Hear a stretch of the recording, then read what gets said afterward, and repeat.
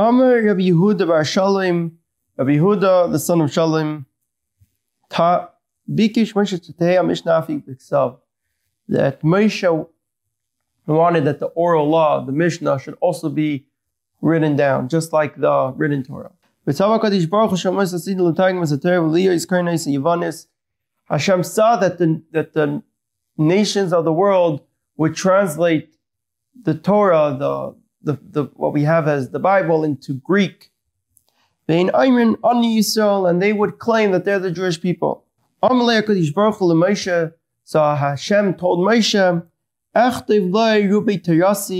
this is a verse from Hosea, and he, in chapter 8, verse 12, he says that I wrote many Torahs. It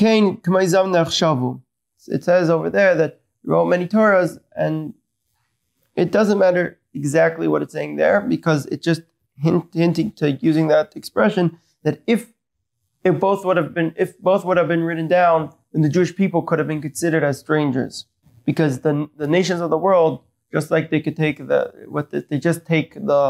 that they only have the Bible translated, so they could take the Bible, but they don't have the proper way of decoding it. That was something which only the Jewish people had in the oral tradition. They would have had that also, so then they could have claimed ownership over it. Why was all this necessary? Because the Mishnah is like something hidden. It's like a hidden treasure of Hashem. And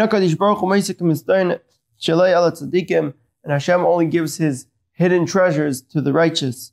As it says in Tehillim and Psalms, the secrets of Hashem are to the people that fear Him.